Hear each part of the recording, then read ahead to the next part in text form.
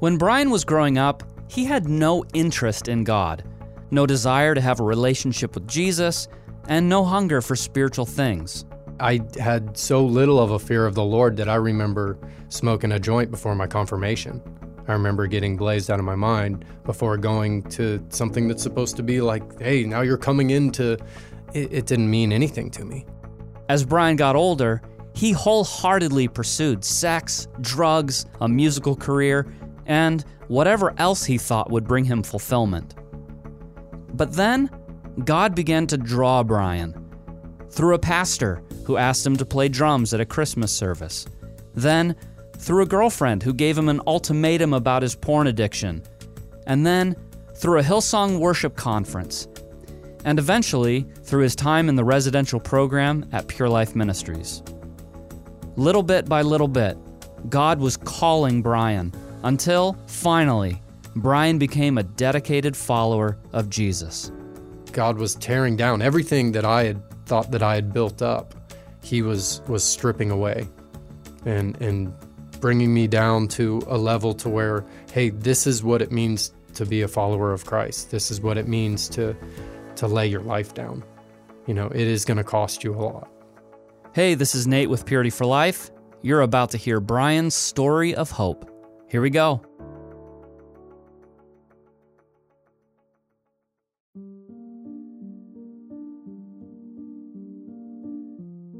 So I grew up in Florida on the West Coast and had a mom and dad that loved me and really went out of their way to provide the best that they could for me. And that looked like Catholic school. So I was in Catholic school from an early time, and we would go to Mass. Early on, I remember a few times like being at like some kind of Sunday school thing with songs, and they had these rhythm sticks that we would play and sing little songs and things like that. And the school was a better school. I remember my parents, as I would get older, they would be like, we put you in the school because it's for your education. And I never liked the uniforms. I remember being really young and rebelling against conformity, like at an early age. The uniforms was the first thing. And as I got a little older, it would be like your hair and that kind of stuff. I remember I had one teacher one time who I failed a test just intentionally to spite her because I didn't like her. And this, I think, was like first or second grade. So even though my life was normal at that point, looking back on it now, I can see like seeds of rebellion and being like, well, I don't want to be here. But home life was good. I had good times with my mom. She would cook things. We would play at the house. Very normal American family. I was an only child, so I felt like the world revolved around me and my family. You know, my dad would go to work. My mom would be at home taking care of me during the day until I would go to school or daycare as I got older. When I was about 8 years old, my dad got into a really bad car accident. A drunk driver hit him going like 60 or 70 miles an hour. And he should have been dead. He was trauma lifted to the hospital. And I remember my mom receiving a phone call and calling the neighbor who I'd never stayed with before and getting stuff together for me. I had like a Teddy Ruxpin or something at the time, this little bear that you put tapes in. And she gave me that, and she got me like a blanket and a pillow and brought me to these neighbors who I'd never stayed with before and said, you need to stay here tonight. And I just remember it being the weirdest, strangest thing. And, you know, unbeknownst to me, she was going to the hospital. She didn't tell me what had happened, but I stayed in this room, unfamiliar room. I remember being awake, like just looking out the window going like, what's going on? Later to find out that my dad had been in that bad car accident. He was hit by a drunk driver.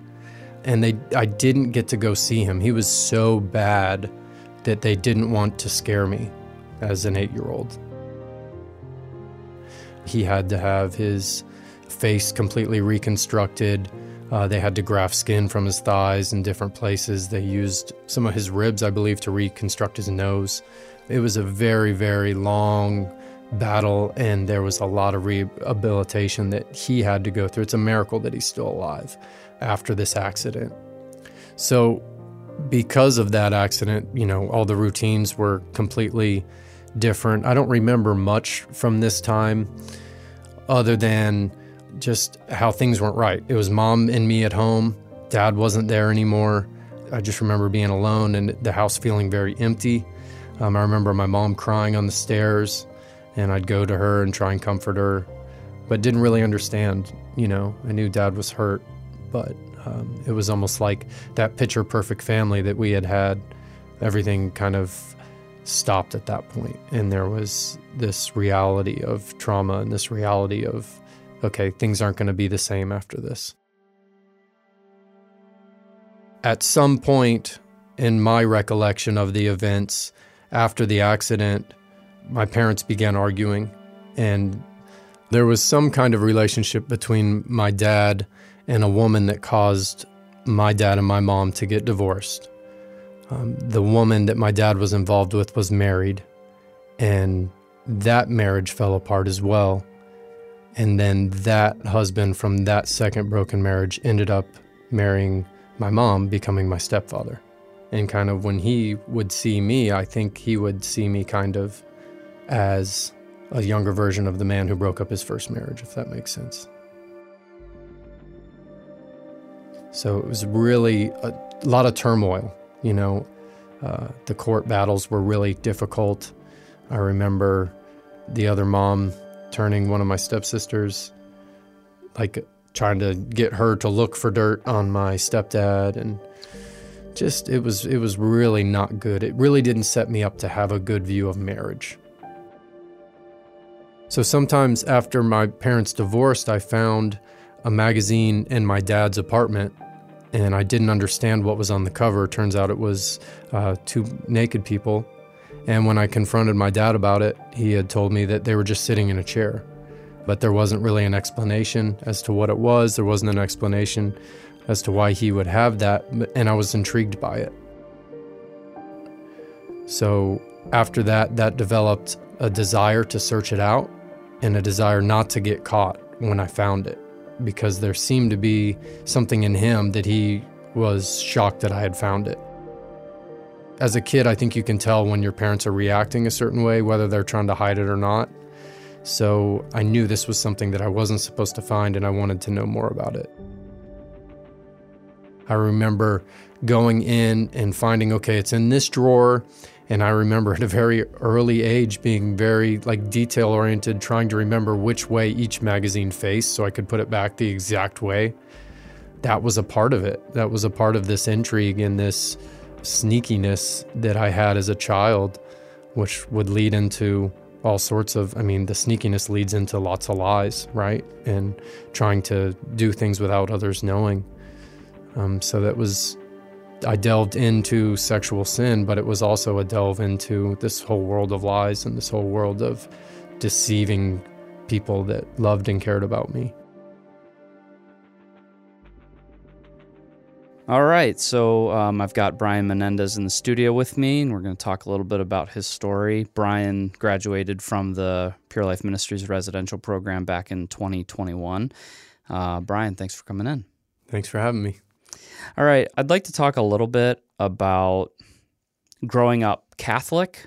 It was pretty clear from the testimony that our listeners just heard that it wasn't a big part of your life. It was, you went to Catholic school and you went to Mass, but it didn't seem to have a whole lot of impact on the way your family lived from, Monday to Saturday.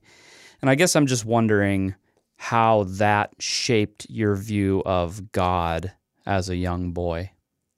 I think because it wasn't something that was practiced at home, that it was more of just kind of like, okay, this is something we have to do. And it wasn't really enjoyable. It wasn't something I enjoyed doing either because it was so stoic. And it was like, okay, you need to be quiet and you need to be good and you need to behave. There wasn't like an excitement about meeting with God. It was more about, we have to do this to present. Like, you've got to be here and you've got to act a certain way. And what kid wants to sit there and be quiet? And, so I remember that as I got a little older with it, I remember kind of like seeing the hypocrisy with all the gold. I would see all these gold chalices and these robes and this very, very high thing. And I was like, well, that's kind of weird. If Jesus is a carpenter, why do we have all this expensive stuff? And why do we have all this stained glass in this huge building? I remember that, like the hypocrisy of it at an early age kind of turning me off and not wanting anything to do with it, really. I didn't have a fear of God. I remember the ceremonies like First Communion, and it was more just, okay, here's the proper way to hold your hands, here's the proper way to walk, here's the proper way to be reverent. But it wasn't like for God. It was like more of a show for the people there. And so I understood how to do Mass. It didn't feel like a time of worship. It didn't feel like any of that to me.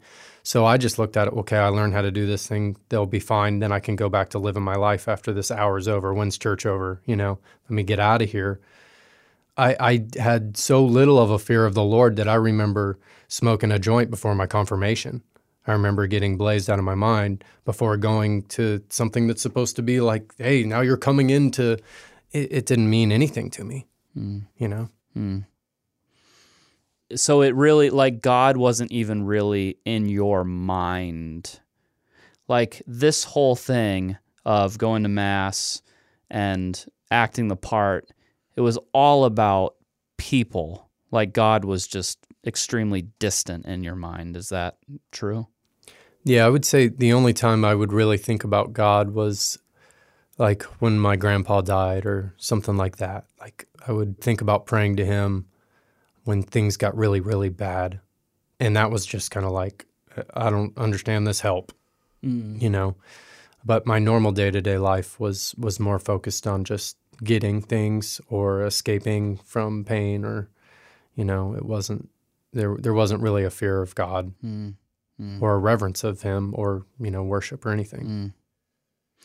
So you had two really difficult situations when you were young. You had your father's car accident and this long hospitalization, and then your parents' divorce. How did you handle those things emotionally? I think I went into self a lot.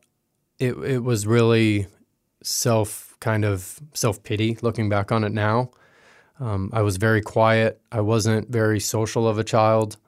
Didn't have a lot of friends. I would kind of stick to myself. I figured out early how to manipulate my parents because of the divorce and the guilt that they felt, how to get things. And my time with my dad or my mom would be about, like, how can I get this toy that I want? And then, okay, I got a video game. And now I would just sit in my room and isolate and play video games. So I think the need for escape, this all didn't make sense. And they tried to bring me to counselors and stuff that would try and talk through some things, but it never really got to a point to where, like, I was really working on any issues. I was more just a performance. Hey, my parents are bringing me here. I don't know why I'm here. I want to get home, play video games. It was just kind of that thing. What can I do to make Brian happy? Because the outside world is very chaotic. So then, I know from my own life, man, like, sexual pleasure becomes a powerful motivator for whatever it is that a person's looking for. If they're looking for just pleasure, or they're looking for acceptance, or they're looking for escape, or whatever. It takes that. Like, video games is one thing, but man, you start looking at pornography and discover self-gratification or whatever, boy, that levels things up pretty big. Yeah. So you're 10 or 11 when you discovered sexual sin. When did your sexual sin begin to, like, escalate, and how did that happen? Yeah, I would say it pretty much started when I would be at my mom and my stepdad's house. I would feel like the only time I could really kind of get away would be in the shower. And I remember taking really long showers because I was in there masturbating, and my stepdad would joke about it or whatever. But that was the release and the escape that I found. That was the one place where I wouldn't be kind of questioned or pursued. I was alone in that moment, So I remember that being kind of like the area where the acting out really started as far as masturbation. Okay. And entering into middle school, I found a girl, and it was always like something that I think I learned from movies, that to be a man meant that you were going to have sex. And I remember my stepdad at one point even confronting me about it when I was still a virgin, saying in a joking way, "Oh, I know you've already had sex. Like, you can just go ahead and admit it to me." And I was actually like really embarrassed that I hadn't. That I was like, well, no, you don't believe me because I've lied to you so much. But this is one thing where I haven't had sex with a girl, but you think that I have. And it was almost like normalized, you know? There wasn't ever a time when they like really talked about it. So I looked at the fact that I hadn't had sex, and I was in 8th grade at this time, as like a bad thing. Like, what's wrong with me? Like, I need to find a girl to have sex with. And the girl that I found that would do that with me, I was with her for about 6 years. And we started acting out in 7th grade in the middle of a class. We would sit next to each other in class and do things to each other and try and hide it from the teacher, behind the teacher's back. And eventually her mom ended up letting me come over, and we would watch movies, and her mom would let us go in the room and close the door. And, you know, you can imagine what that ended up in. Then it would be in high school, in 9th grade, when I ended up getting her pregnant.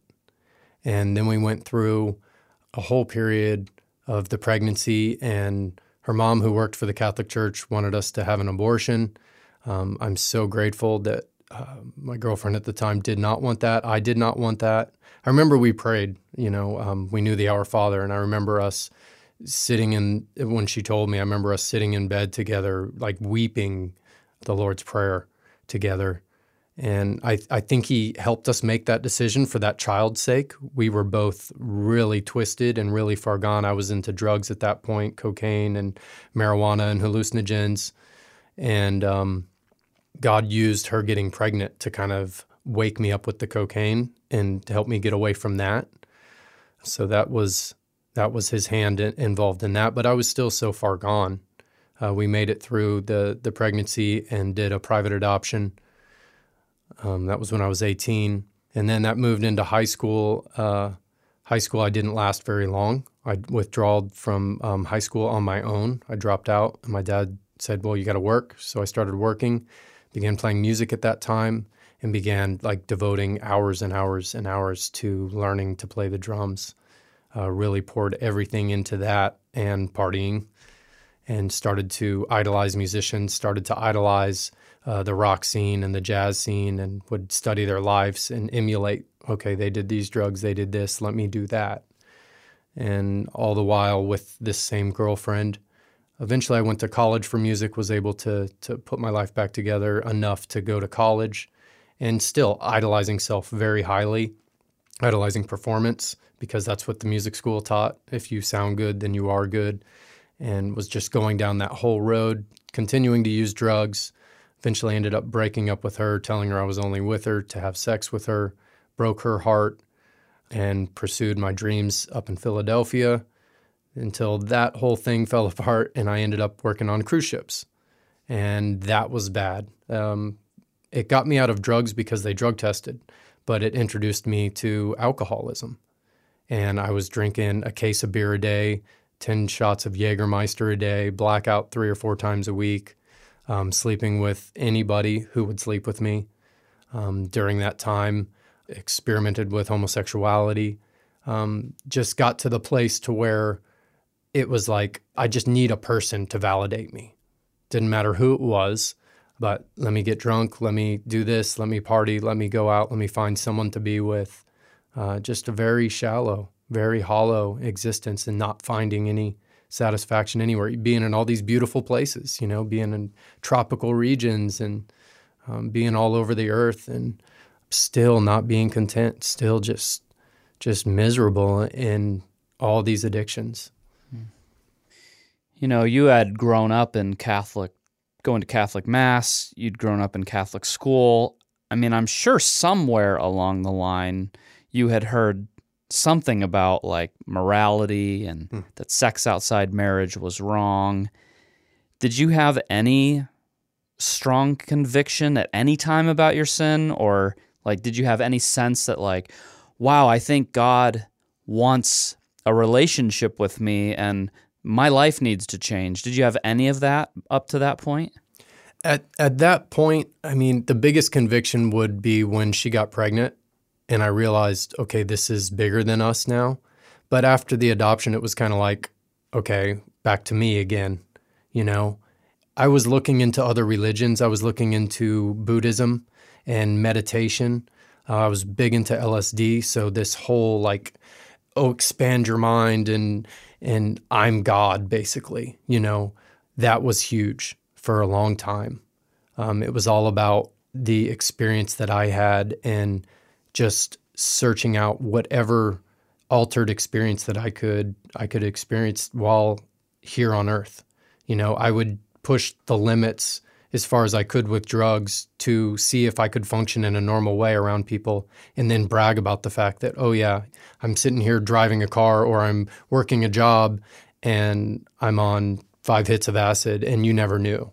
You know, it was this weird, like, what's the word? Just kind of trying to conquer these things and trying to reach this next level.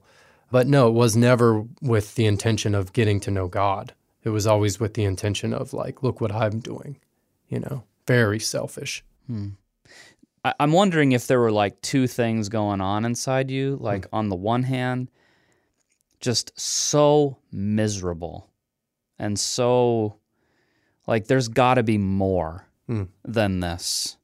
But then on the other side, kind of this belief that like I'm made for more. Not just like I'm trying to escape this misery, but I'm also made for more than this.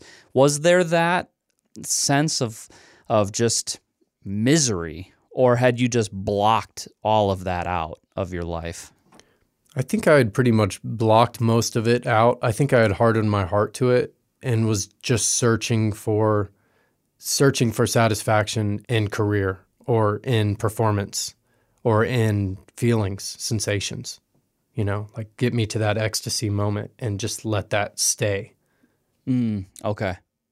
So this is really interesting because I think that you, in one sense, are very different from a lot of the guys who end up at Pure Life, because most of the guys who end up at Pure Life, they grew up in the church. Something was really wrong with their relationship with God, but they would have, almost all of them would have always professed Jesus, right? And a lot of them were small group leaders, or we even have pastors and missionaries and stuff, but you weren't even like pretending to be a Christian. So how did the Lord begin to woo you and draw you? God is so good. So it was when I was with another girlfriend after I got fired for being drunk on a cruise ship. One of the captains finally fired me, and I remember them sending me home from Malta in Italy, giving me a plane flight after quarantining me for a week. They're like, you need to go, you're done. And I got home and I got into another band and I met a girl, imagine that, and moved in with her after 2 months and was with her and really felt like I loved her. And she discovered my pornography addiction. And she's like, you got to do something about this. And I was like, okay, I'll do anything. I don't want to. We had 2 dogs together. I was teaching drum lessons. I had a more stable life than I had had in a long time. We had a house together we were living in sin. Again, not convicted at all by that. This is normal. You know, no one's telling me anything else otherwise. So yeah, she found out and she gave me that ultimatum.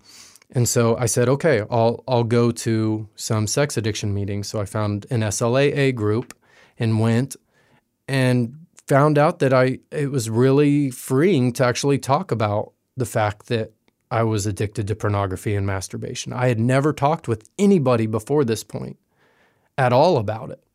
And it was really scary, but it was nice just to sit in a room and just to be honest about it. It was like, wow, I've never done this.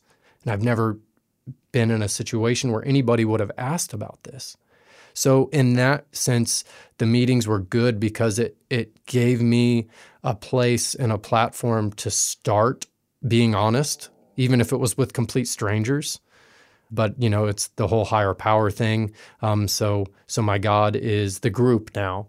Right. My God is the people around me, and now my God's my sponsor. And, you're depending on human things, which is really messed up. But God was merciful with me enough to get me to that place. And right around this time as well, when I started going to these meetings and started seeing a sex addiction counselor, I got a call from an Episcopal church that they needed a drummer for their Christmas service. And I'm like, okay, how much money are you going to pay me? Right. This is my job. I don't care who's going to hire me. Sure. I need money. Yeah. I'm a freelance artist. Yeah. So they agree. I agree. I go play the show, and and they loved it. They called me back. They said, we want you on the worship team. And I'm like, okay, how much money are you going to pay me? Oh my goodness. Wow. And so we get there to rehearsal, and it's a young priest. God really used him. He was on fire for the Lord as a priest. And he goes, okay, before rehearsal, we're going to have Bible study. And I was like, whoa, no. No Bible study for this guy. I learned the songs. I'll run the rehearsal, and he's like, just sit here. You don't have to talk. You don't have to do anything. Just sit here.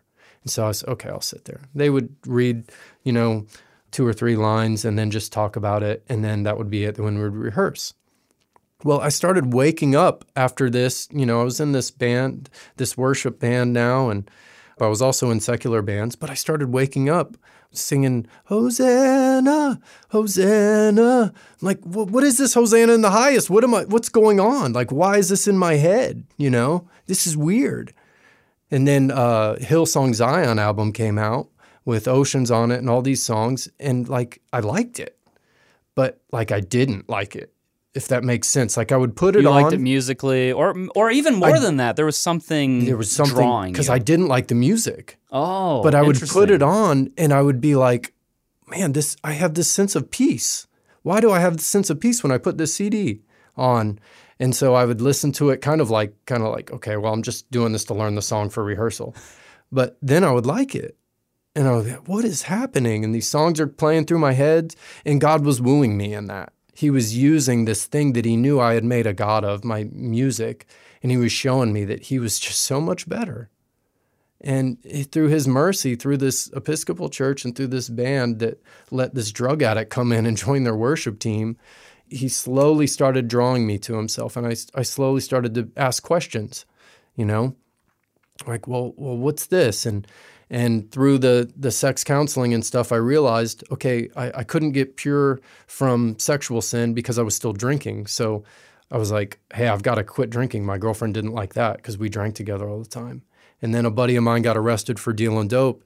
And I was like, man, well, if I get busted dealing dope, then they're going to take my dogs and my house, and I'm going to be in jail, and my girlfriend's going to be on the street. So I was like, oh, okay. So God removed alcohol. He removed drugs. I'm still fighting for the pornography thing, but now I'm in church on Sundays. Okay, so God has started to just draw you. The Word is starting to do some kind of work. You're responding to it. Things are starting to break off of your life. Obviously, you're going to end up at Pure Life, so there's some stuff in between then and now that we need to hear about what happened next. Eventually, we went to a Hillsong concert, and when we got home, my girlfriend at the time was so mad because at Christian concerts, they don't serve beer, and she was so mad. And she got home and she said, that was just too much Jesus for me. And we'd been together for 6 years. And it was at that point when I realized, hey, God's doing something in my life and our paths are totally different.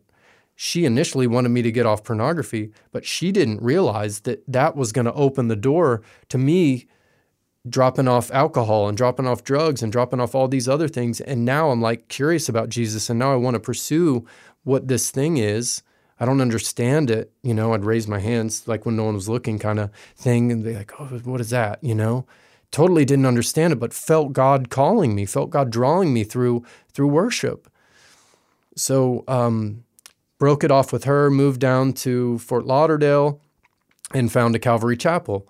Got plugged in there and started going to Bible studies. Started asking God, can I really believe what this word is? And I remember praying that one day. And then the next week I found out that there was a movie called Case for Christ, Lee Strobel. And I went, and I was the only person in the theater. There was no one else in the theater. And I remember just watching this movie, and every question that I had was answered in this movie. And I remember weeping in this movie theater by myself, just like, God, like, you're really real. Like, so for so long, I've just thrown my life away, and you've called me back to you. You've ripped away all these things, But while all that was happening, while he was doing that work, I was still struggling with sexual sin. I would white knuckle it, or I would, make it a few days or whatever, and then I would relapse. And I would go a little farther, and I would relapse. And I just couldn't get free from it. I was still going to these meetings, but I started to not feel comfortable there because they would ask me, to say, hi, my name's Brian, and I'm a sex addict. And I was like, well, that's not what I'm reading in the Word. No, I'm not a sex addict anymore, So I'd start to say, hi, my name is Brian, and I used to struggle with sexual addiction, and I'm a child of God. And they're like, well, you shouldn't say that. You need to say this. And so God started pulling me away from that. So I started spending more time in small groups. But I didn't understand repentance. We had Bible studies, but they were more head-centered. They weren't really talking about heart-centered. I was still on the worship team, still doing those things. I would now, at this point, feel deep conviction when I would relapse. Would feel really bad about it, but still, no, not victory. Okay, so one of the things that you wrote on the pre-interview questionnaire that I sent you was that you were eventually married. What happened in that marriage that made you say, okay, I really need to do something more extreme, like come to Kentucky for 9 months? Yeah, it was just not being able to walk in victory, and not only not being able to walk in victory, but not being able to be honest with her. Ultimately, I destroyed her trust for me, and that's what destroyed the marriage. That's what really got it to the point to where she's like, I can't believe anything you ever say. And that's what hurt her, I think, the most. Because I think she would have been okay if I would have been forthright. Hey, I'm struggling, but she used to tell me, like, you're not telling me that you're struggling ever. Like, what's going on? You just tell me everything's fine. And then we were having sexual problems and, weren't satisfied as a married couple. So I was always pursuing my selfish sin rather than putting her needs before myself. And that's really what kind of dissolved the marriage. So, you had talked about how you went to SLAA and that it was like, wow, I can just finally talk to somebody about this, right? But now you've gone a step closer to the Lord, and like you're actually going to a Calvary Chapel. And did you ever open up to one of your pastors about this? Well, not necessarily a pastor, but definitely guys in small group. My ex-wife and I had talked about with our pastor about our sexual, sins before we got married. But I didn't necessarily have accountability with my pastors at that point. It was more with small group guys. Okay. So the Lord had definitely been drawing you, but there were still some like big issues. Yeah. I mean, you're having premarital sex, you're addicted to pornography, you're lying, you're hiding. Yeah. There were still like, God had done a work for sure, but there was a lot more that needed to be done, it sounds like. Yeah. And I wasn't at a place to surrender everything yet. I wasn't willing to surrender because he had brought in men and mentors into my life. There was accountability there if I would have reached out for it. I think I wanted what I wanted and she wanted what she wanted, and we rushed into that marriage when, it wasn't, I don't think it was the Lord's will at that time for us. And if we would have waited, I think it would have been wise. But we wanted what we wanted. All right. So you came to Pure Life, and I think for some guys, when they come to the residential program and they start to read the books, go to counseling, hear the preaching, it could feel like, whoa, what they're telling me real Christianity is seems like really extreme, over the top. Like, I don't think I need to do all this. Like, I believe in Jesus, and that's probably enough. How did that strike you? I mean, you've been in a lot of different situations and circumstances. So how did it seem to you when you came to Pure Life?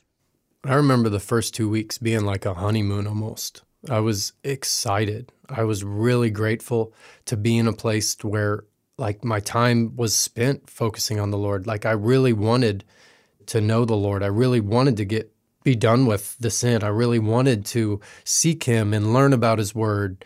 So for me, it was exciting. As much as it was hard to leave my wife, things were so bad at home that it was almost like, wow, there's peace here. We're not fighting, I'm not making her life miserable, So there was that sense of relief initially when I got there. And the books, Calvary Road, was just so powerful and just really helped open my eyes to the cross and to Jesus's blood and, the mercy studies. I remember my first prayer night, I was there with TJ and he was in my group, and it was just like, man, this is great. Like, so my initial reaction to being in the program wasn't bad at all. It was, thank you, Lord. I was grateful. Okay. So from there, honeymoon period, what came next? Like, because obviously there were things that really needed to be dealt with. Like the Lord had been trying to work with you on some things, and you said you hadn't been ready, you weren't ready to surrender. Like, what came next as you were like, okay, yes, I want what the Lord has for me? What was some of what He had for you? So my counselor always did a really good job of pointing me to Jesus at all times. And I think he did a really good job of not letting me get like just caught up in my head, because he noticed all those things. So he would always lead me to the first beatitude. You need more poverty of spirit. And I didn't understand that. And I remember, well, what is poverty of spirit? And I think it was in my 5th month. And we had a dual counseling session. And one of the counselors confronted me and said, you've never worshiped God. I don't think you've ever worshiped God. And that broke something inside of me. And in that moment, I realized, yeah, I just have worshiped self. And this excitement that I feel like I'm studying the Word and all these things, it's still about self.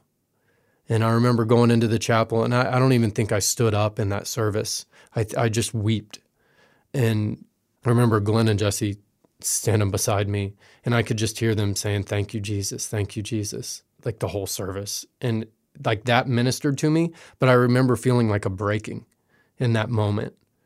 And that weekend was Memorial Day weekend, and that was the first real breaking that I had that weekend, where I went back in my mind through those girlfriends and through those deceptions of my family, and really started to, not in a healthy way, but really started to just see my sin and how horrible that I had been. And the enemy twisted that and used that into self-condemnation and self-pity. And about the second day into that really deep repentant weekend, God convicted me about self-pity and condemnation, and kind of showed me how, even at an early age, I had used that with my dad's accident, with my divorce, my parents' divorce, self-pity to keep the cycle going. You're not good, so you might as well go search out your own thing and this and that. And then I had to repent for self-pity that weekend. It took me probably 2 weeks after that breaking, and I think I started to understand what poverty of spirit was. I remember my dad at the time just being like, what's wrong with you? And I was just apologizing to them. I was calling because they were the only ones that would talk to me. I would apologize to them for how rebellious I was as a child. And they're like, you don't have to apologize. And I'm like, no, I do. I really have to apologize. Like, I see how horrible I've been. For the first time, I was experiencing that, and I probably wasn't very fun. I feel sorry for my roommates. I probably should repent to them, because those 2 weeks I was dark. I just was just somber and just dark. I couldn't laugh. I had no joy. And then the Lord finally started ministering to me through that and bringing me out of that into, okay, you can be made new. You can walk in victory. You can accept my blood. I've forgiven you. You don't have to walk in condemnation. But there was a very, very dark season of breaking while I was in the program after about 5 months, when I had those realizations and revelations of just how bad I had sinned and what I was doing. So before that, even through all of the stuff that you had done, the drugs, the alcohol, the lying, the womanizing, and whatever, like, you had never really thought of yourself as like, wow, I am a messed up person. No. Nope. How had you seen yourself? As a good guy, as a good musician, it was all centered around putting on an appearance. Oh, I'm not as bad as someone like that, or I'm not killing anybody, or I'm not violent, or any of those things. So I must be okay. So Jesus was like letting you really, for the first time, see who you were, what you had done, the people you'd hurt. Yeah. And that was so shocking to you that it was like, I'm doomed. Like, there's no hope for me. That's how it sounds. Yeah, that's what that period kind of felt like. Definitely. Did you wonder if God would forgive you, or if he would accept you, or if anything? Was that the feeling? Like, was it I can never change, or like, that's it, I can't ever have a relationship with God? Or I don't think it was ever that I couldn't have a relationship with God. I think it was the fact that he still wanted to have a relationship with me. Hearing that there was mercy, hearing that he wanted me to come to him, but he wanted me to forsake it, the sin. He wanted me to get rid of it, and that I had to get to a place to give him everything, and coming to Kentucky was part of that, because I had to surrender my career, had to surrender the state that I lived in the majority of my life, surrender the marriage, I wasn't speaking with my wife. She didn't want to talk to me in the program, and rightfully so. So just realizing that God was tearing down everything that I had thought that I had built up, he was stripping away and bringing me down to a level to where, hey, this is what it means to be a follower of Christ. This is what it means to lay your life down. It is going to cost you a lot. What was it after that, during that 2-week period, that kind of changed and started bringing you out of the other side? I think that's right around the time in the program where I got COVID with some other guys, and we didn't, you can't go to work, we're quarantined, and there was really good Bible studies. We did a Bible study on the Holy Spirit, and it was from Brooklyn Tab, I think, and just being like absorbed in God's word and not having any energy either, like being able to, okay, I've got enough energy to get up and get in the word and pray for an hour, and then I'm back in bed for 12 hours, I think he used that sickness to heal me in a way, to bring me through it, but to also give me rest, because my job was really physical in the program, and the sickness was a chance to where I could really kind of seek the Lord. I remember reading Psalm 119, and it was like, okay, it didn't make any sense the first time I read it, but the more I kept reading it, the more it started making sense. Oh, I'm supposed to love what God wants me to do. Oh, he's a good father. He's not going to leave me. He's not going to leave me in this state. He's going to actually teach me and show me how to grow. He's going to show me how to conform to the image of his son, to do all these things that are impossible in my own, but through surrender and through Holy Spirit, he's going to bless me and he's going to do those things. So I started to come out of that condemnation and that self-pity a little bit at that point, when I started to realize who he was. All right, so you're here at Pure Life, and you've had this kind of breakthrough moment, like God really is doing something deep in your life. How did your wife respond to that? That, wow, like, look, something's happening. Well, how did she respond? She was at the point to where I don't think anything would have broken through the choice that she had made. So she had made up her mind that, I was manipulating everyone at Pure Life still, just like I had manipulated and lied to her, and that there wasn't any change.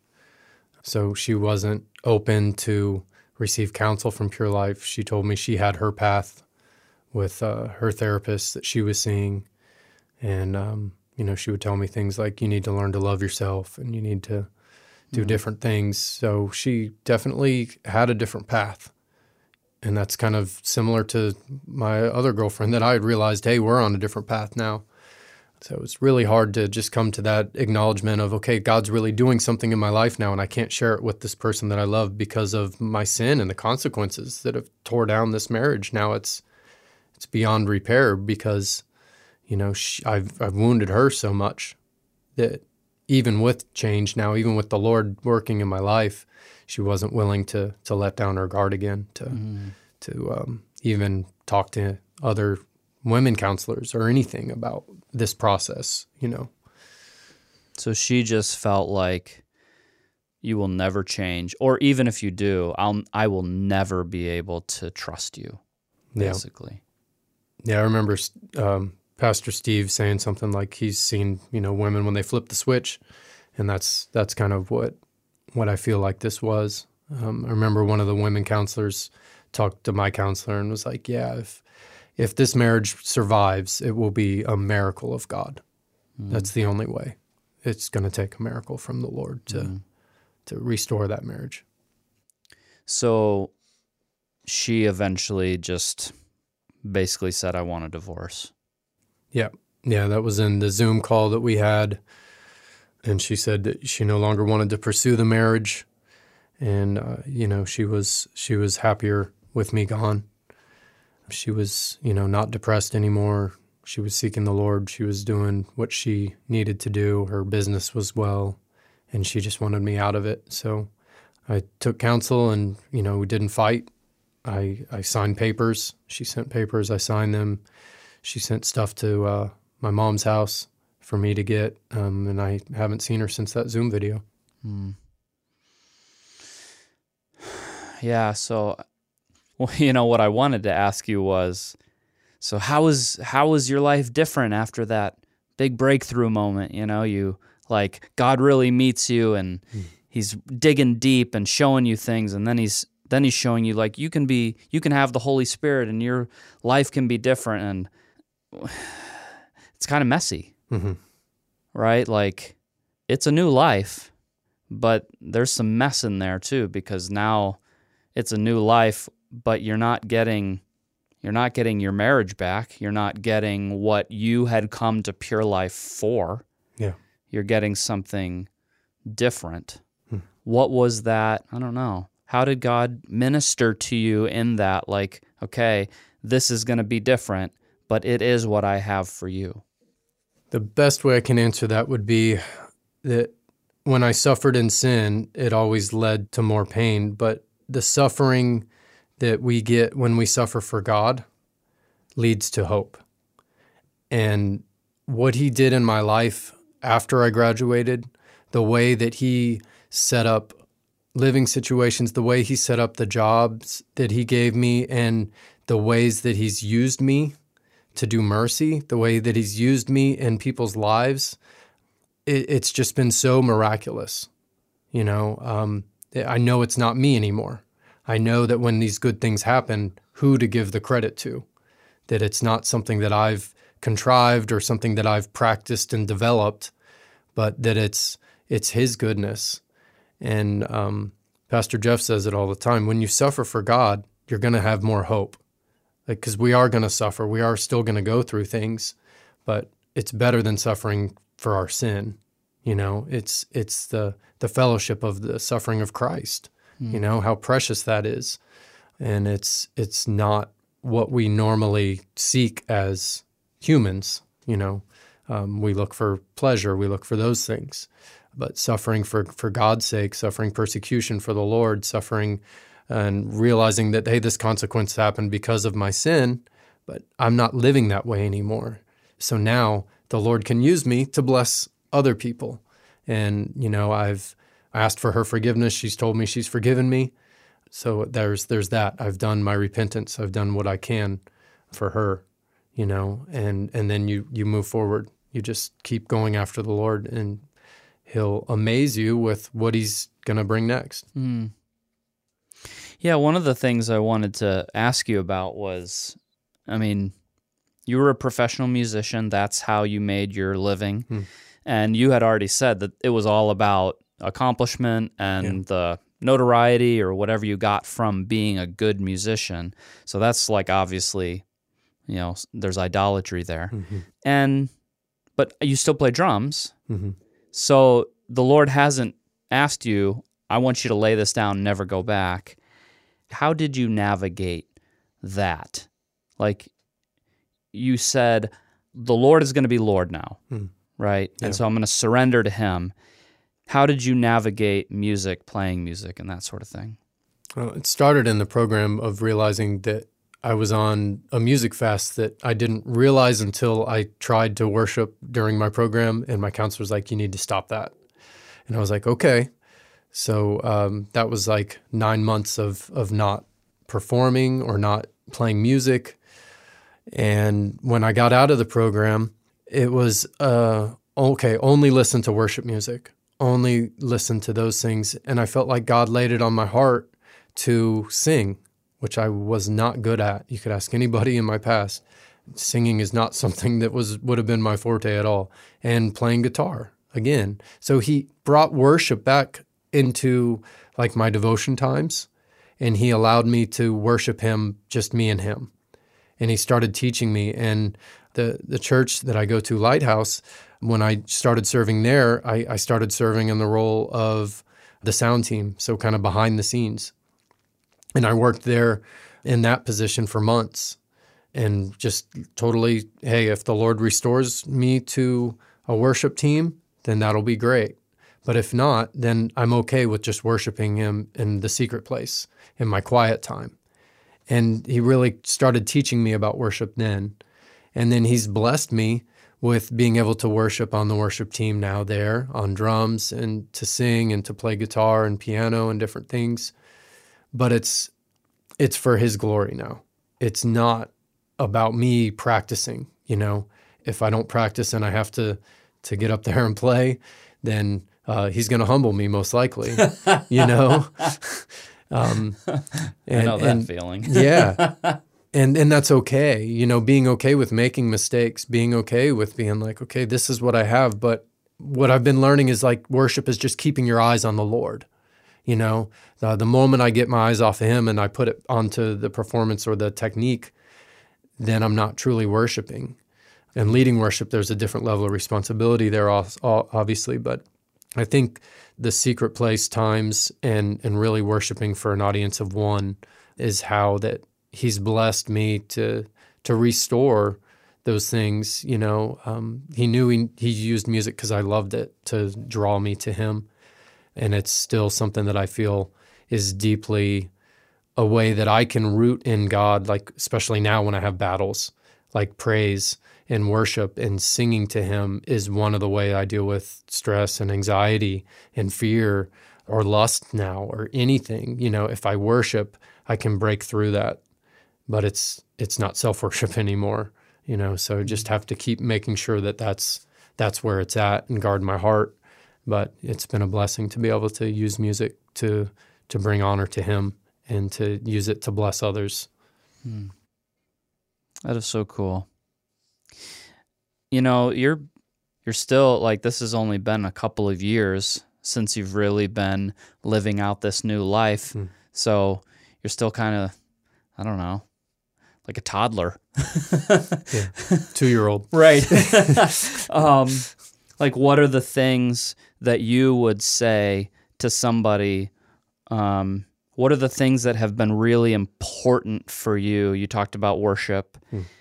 What are the most important things for you about living out this new life? I would say prayer. My first year out of the program, God really convicted me that without prayer, I'm gonna fall back into sin, and I experienced that. Anytime my prayer life would slack, I mean, I would still study in the Bible. I was still getting up in 2 hours of devotion, but without that prayer time, without that intimate connection of just spending time, even without the word open, but just spending time with the Father in prayer, praying for others, interceding for others, doing those things. Without that, I fall, because that's the relationship part. That's what I never had growing up. It was a ritual, right? But when it becomes relationship, then he can actually minister. He can actually teach. And that's what he showed me a little bit last year, was the classes, the discipleship training that I was able to receive from Glenn and from a perspectives course that I took, and just seeing how much he wants to love us and train us and teach us. But if it's not done through prayer, then it's all just head knowledge. So that I would say, coming out of the program, pray more than you think you need to, and beware when your prayer life starts to wane. There's nothing, I don't think anything more important. I think that's why Paul says pray unceasingly, just you have to keep going. You just have to keep praying, and I hope to continue to do that more, Yeah, so if you were going to talk to somebody who was in the same place that you were before you came to PLM, what would you say to them? Mm-hmm. You can trust God. You can trust God with everything, even when you don't think that it makes sense, and even when it hurts the most deepest places inside of you. If God's in it, you can completely trust him. Mm. He won't let you down, ever. All right. That's awesome. Thank you so much, Brian. This is a huge blessing. Could you just do something a little bit different? Could you just pray for people who are listening? Heavenly Father, we just come before you now in the wonderful, beautiful, powerful name of Jesus. And I just pray for all the people out there listening right now, God, that you would take your blood and that you would cover them. And God, I pray for this testimony to go far and to benefit your kingdom, Lord, that you would get glory through all the things the enemy meant for harm. Lord God, that you would just transform people's lives, God, as you've done with me, God. Thank you, Lord. Thank you that you could do it for me, God. I know that you've got freedom for so many people listening right now, and I just proclaim your name over their lives. Jesus, you want to be glorified in the earth, and it's so amazing that you choose to use us, Lord. So I pray for the hope of Jesus to just fill hearts right now. Those that are stuck in bondage, those that are deceived, that don't even know that they need you yet, Jesus, I pray that you would open their eyes, that you would soften their hearts, and that you would just give them a revelation of your wisdom, Lord. Give them a revelation of your goodness. Help them to know your mercy, God, and help them to see that you are worth everything, God. You are truly worthy of it all, Lord. So I thank you, Lord. I pray that you would guard hearts from condemnation. I pray that you would guard hearts from the wicked ways of the evil one, Lord, and that you would break addiction, Lord, in people's lives, God. I pray that you would break through bitterness and resentment in people's hearts, God, that truth and love and mercy would just go forth into the earth, Lord. Thank you, God, that you're the Redeemer, Jesus. We do praise you, Lord, and we give you all thanks. May you get all the glory. In your name, Lord, we pray. Amen. All right, that's it for this episode. Thanks so much for joining us. We'll see you next time. Purity for Life is a production of Pure Life Ministries. For over 30 years, Pure Life Ministries has been the go-to for those whose lives have been devastated by sexual sin. Visit us on the web for more information about our life-changing counseling programs and powerful teaching materials. Also check out our video clips of men and women whose lives have been radically transformed. All that and more at purelifeministries.org.